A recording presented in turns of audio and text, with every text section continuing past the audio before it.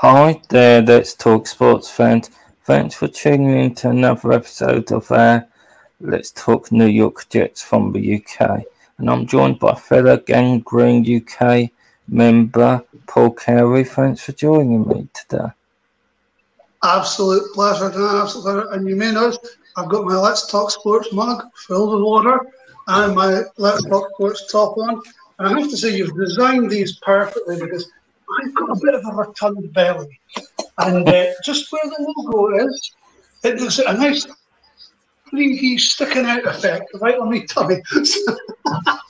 So that's just perfectly set for me, Dan. So thank you very much. I appreciate the gear. And have we got anything to talk about? Did anything happen this week? I'm stuck, man. I'm stuck. I was going to say, we've got so much to talk about, and I'll be honest, Paul, when designing your belly cut was a constant in my mind. So yeah, and in regard to the Let's Talk Sports merch, there may be some details coming out later today, so people keep your eye out for that. And we mentioned Gang Green UK there a bit. I'm a little bit starstruck at this point, Paul, because it seems like people in Edmund are jet setting all over the jet sphere. I saw the article on and I saw the interview with Green Bean by some of our other members. They're here, there and everywhere, aren't they, Paul?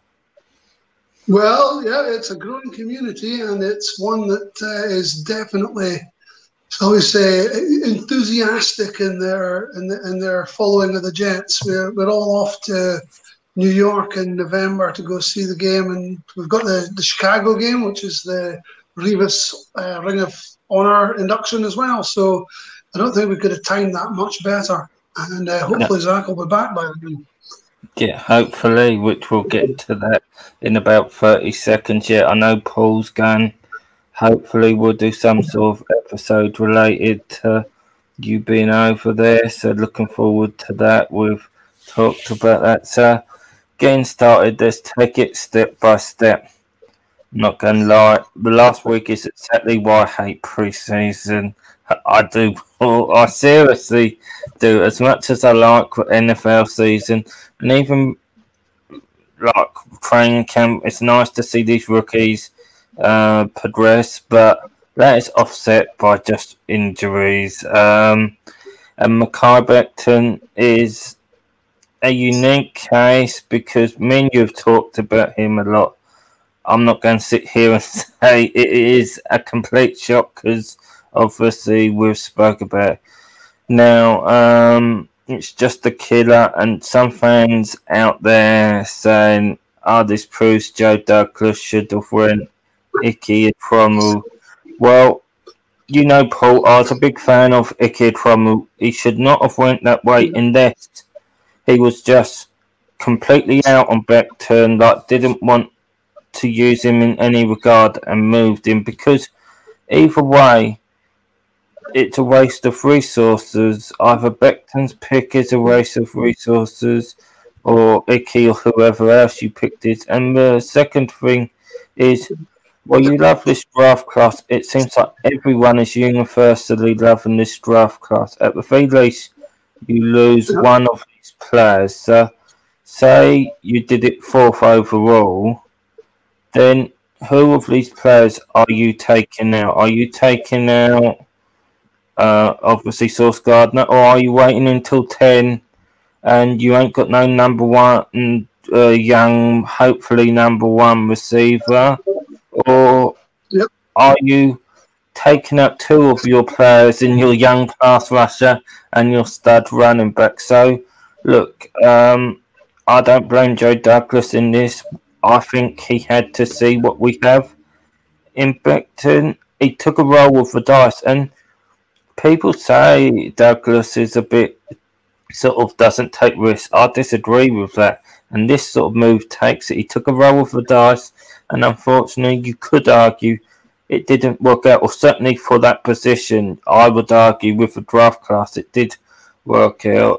Hopefully, Mekhi comes back, and I do see some fans being crazy, saying it's over, career's over, just cut him now, which is just crazy talk, Paul, because even if Mackay struggles a little bit and isn't necessarily certainly in regard to this contract the best version of himself, you paid him always guarantee money, so at the very least you let him work his way back and he can come in and compete at least for that swing tackle. What you're paying him is pennies, so even apart from the human aspect of someone's just had this injury and you go around cutting him, well, it doesn't make sense from a asset management thing. Now, I'm not all the way out on Mackay, but what I do think is you've at least got to plan on him maybe taking a bit of time to come off this injury now.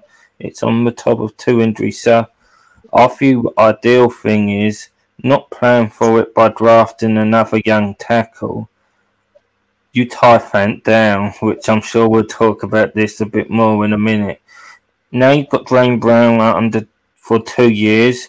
If you can tie Fant down, then Mackay can come in and compete with both of them. We've got Max Mitchell, and then nothing's almost changed in the long term. So I almost think it would be better next year if Mackay comes in and is eased in that swing tackle role, and then what happens at the end of next season? Drain Brown's contract is at the end, so hopefully Mackay will be over his injury and ready to go. A killer of a situation, Paul. I will say this: Drain Brown is not a bad replacement to get this time of year. And I know some fans are saying they overpaid. I disagree with that. If you look at Riley Reif's contract, Riley Reif is not Drain Brown, and even if it was true that they may be overpaid, the fact that it's for 2 years, I can get on board with that. I think you're always going to overpay a little bit because he's going to be the swing tackle. Now he's going to be the starting tackle. So you get the deal done. I don't care if they paid $2 million more. But what do you think of this signing? And I'm sure you've got some feelings on not just the injury, but some of the craziness going around the fan base, Paul.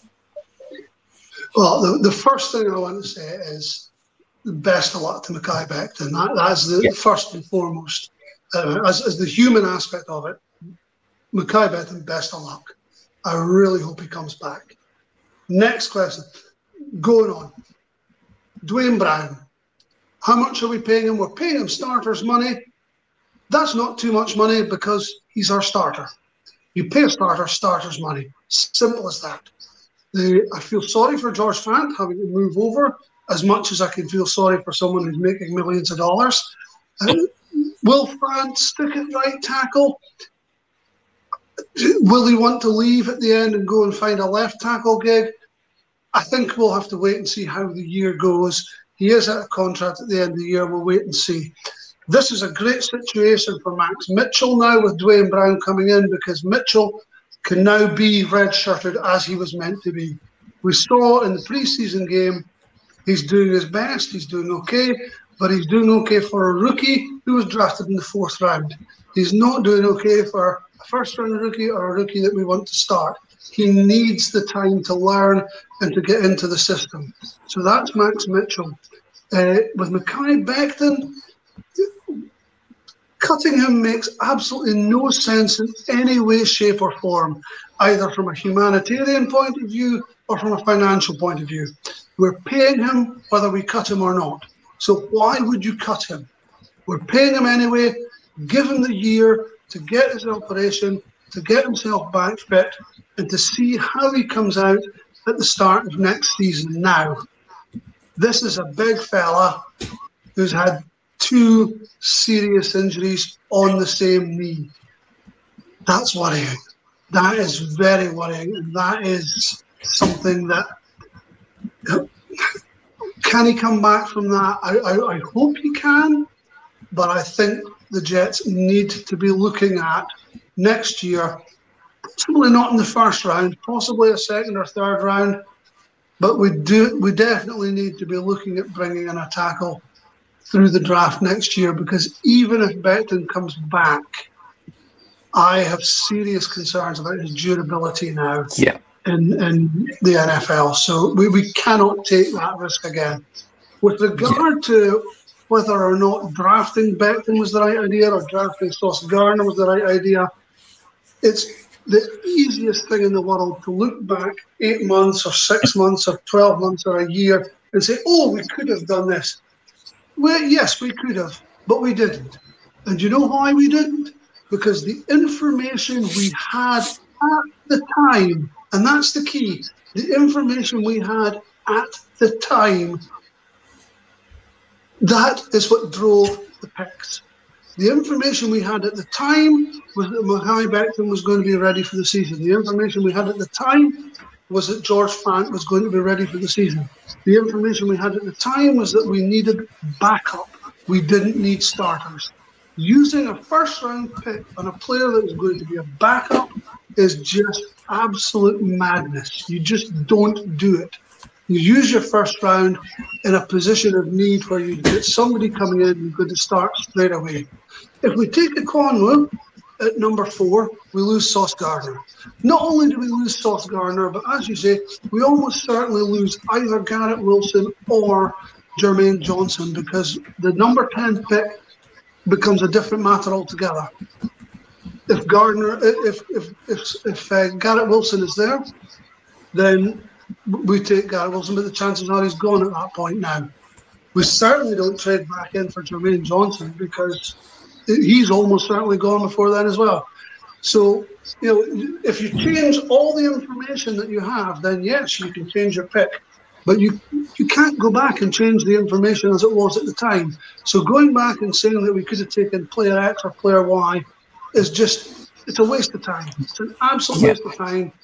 And it's just, it's a mentality that says, I want to be right more than I want the Jets to be successful. That's just not going to happen.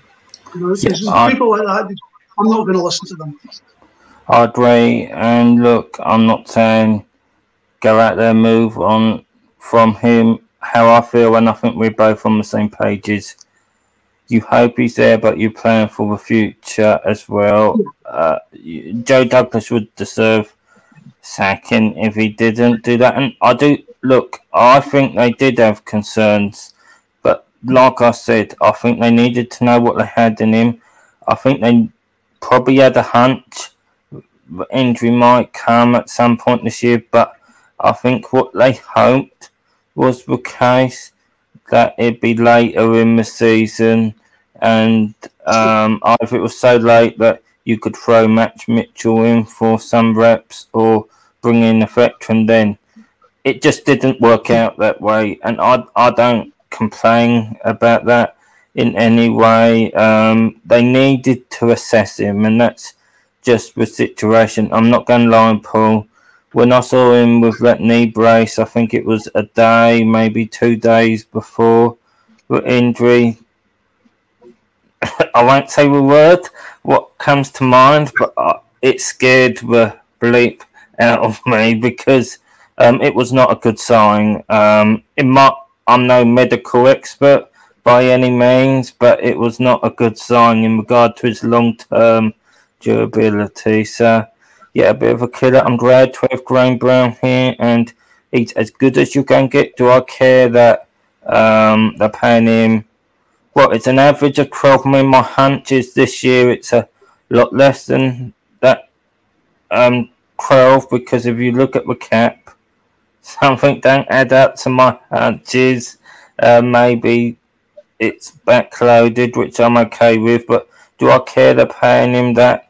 No, I do not. I don't really get into money and how much you're paying someone. And look, if you care about that 12 million, you go out and look at the list of offensive tackles available and pay them 3 million less and see what you think about the blind side. And it would not be a pretty picture. So that's where I fall on it. I also like Drain because I like how, without getting too political, how he stood up and be counted when he was at the Texans. I always liked that, even though he wasn't on my team. I took notes. He That's what we say we want the culture to be here. So, to be honest with you, I'd pay him an extra million a season just based on that aspect of his play. So, yeah, I'm excited to have him. Another thing to point out, Dan, that we've both kind of glossed over, is that we didn't have Mackay Becton last season either, and the No. line still became one of the better lines in the league. And we have now added 2 Pro Bowlers to a line that was a decent line. It's funny you should say that because I've said on a couple of shows, everyone keeps mentioning Fant wasn't too good at right tackle. Well, one, he allowed 2 sacks. I can live with 2 sacks, and that line was as bad as I've ever seen on any NFL team. So now the line's different. Will he look like? My hunch is a lot better.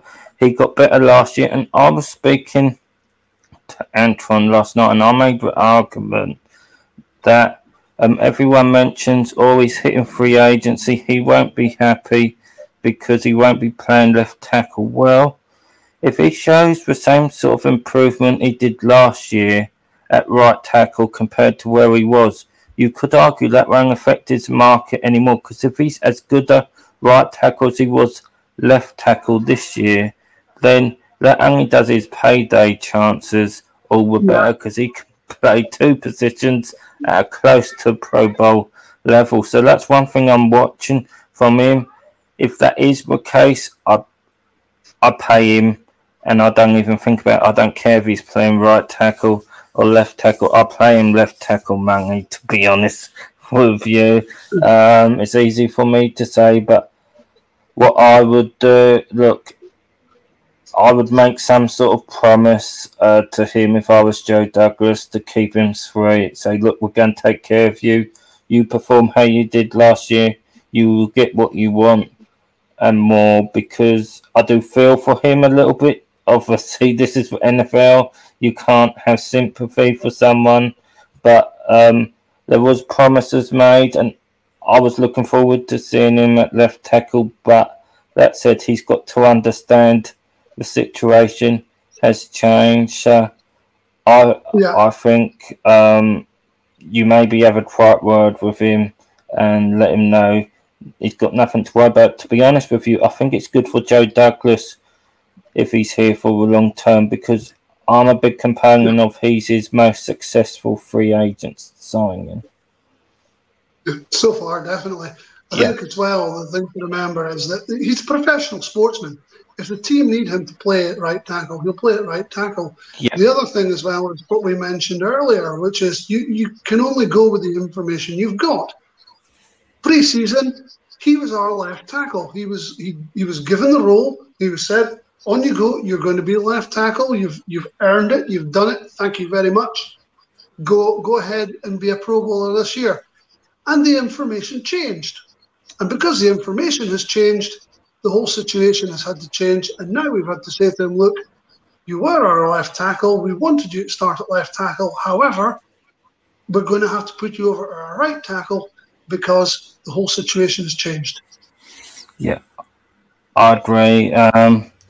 Now, talking of situations changing, Zach Wilson's been in the news and for something on the field this time. To be honest with you, I wish it was for something off the field at this point. That said, the news coming out at this point is about as good as I would have took that on when the injury happened, because it did not look good. Everyone was fit, and perhaps it was just that they were a bit wary because of the Becton injury.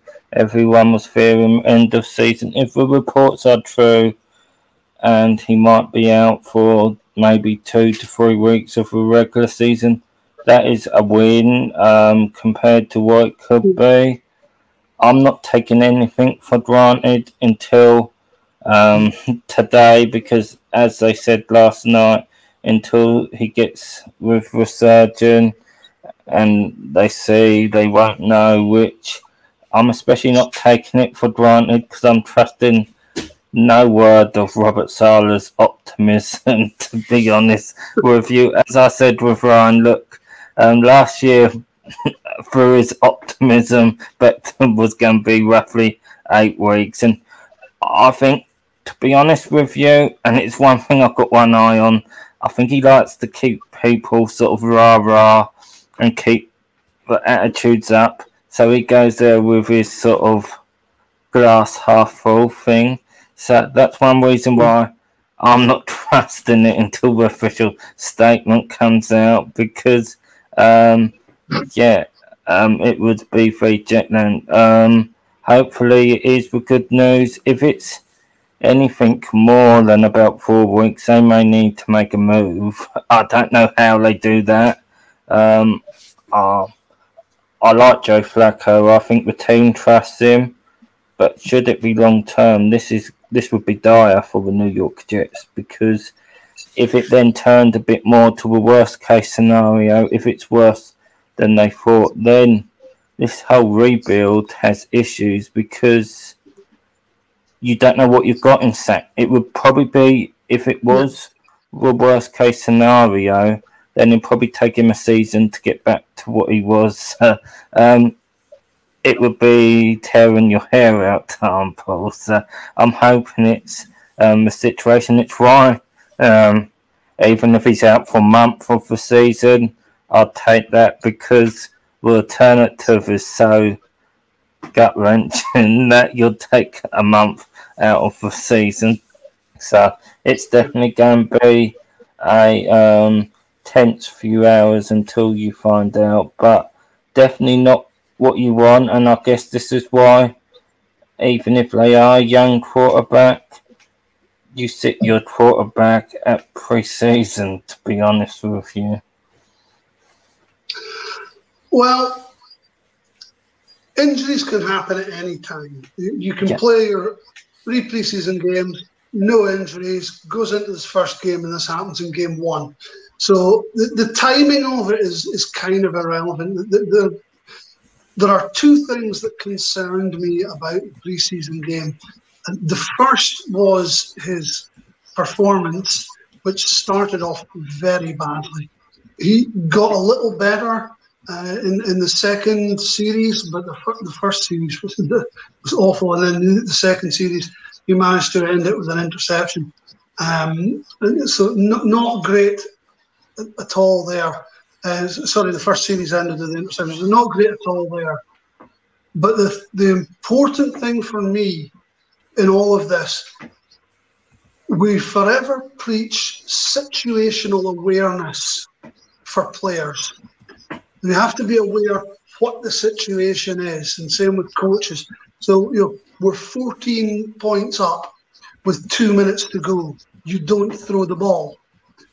Things like that. Really obvious situational awareness. And one situational awareness which Zach Wilson did not have was, this is the first game in pre-season. You have absolutely no need to make that run. And if you're going to make that run, you have no need to cut and go forward and to make extra yards. This is pre-season. You risk nothing. You slide. He chose not to do that. So that, for me, is a red flag. That's a situational awareness position where he didn't do what he should have done. Now, this is an assessment year for Zach Wilson. You're right. What we need to know this year is Zach Wilson the man to take us forward? And if he's not, we need to get out of it by the end of this year. So it's really important that he goes out there and plays, and that we can make that assessment. The longer he's injured, the less time we have to make that assessment. And that is the worrying thing for me.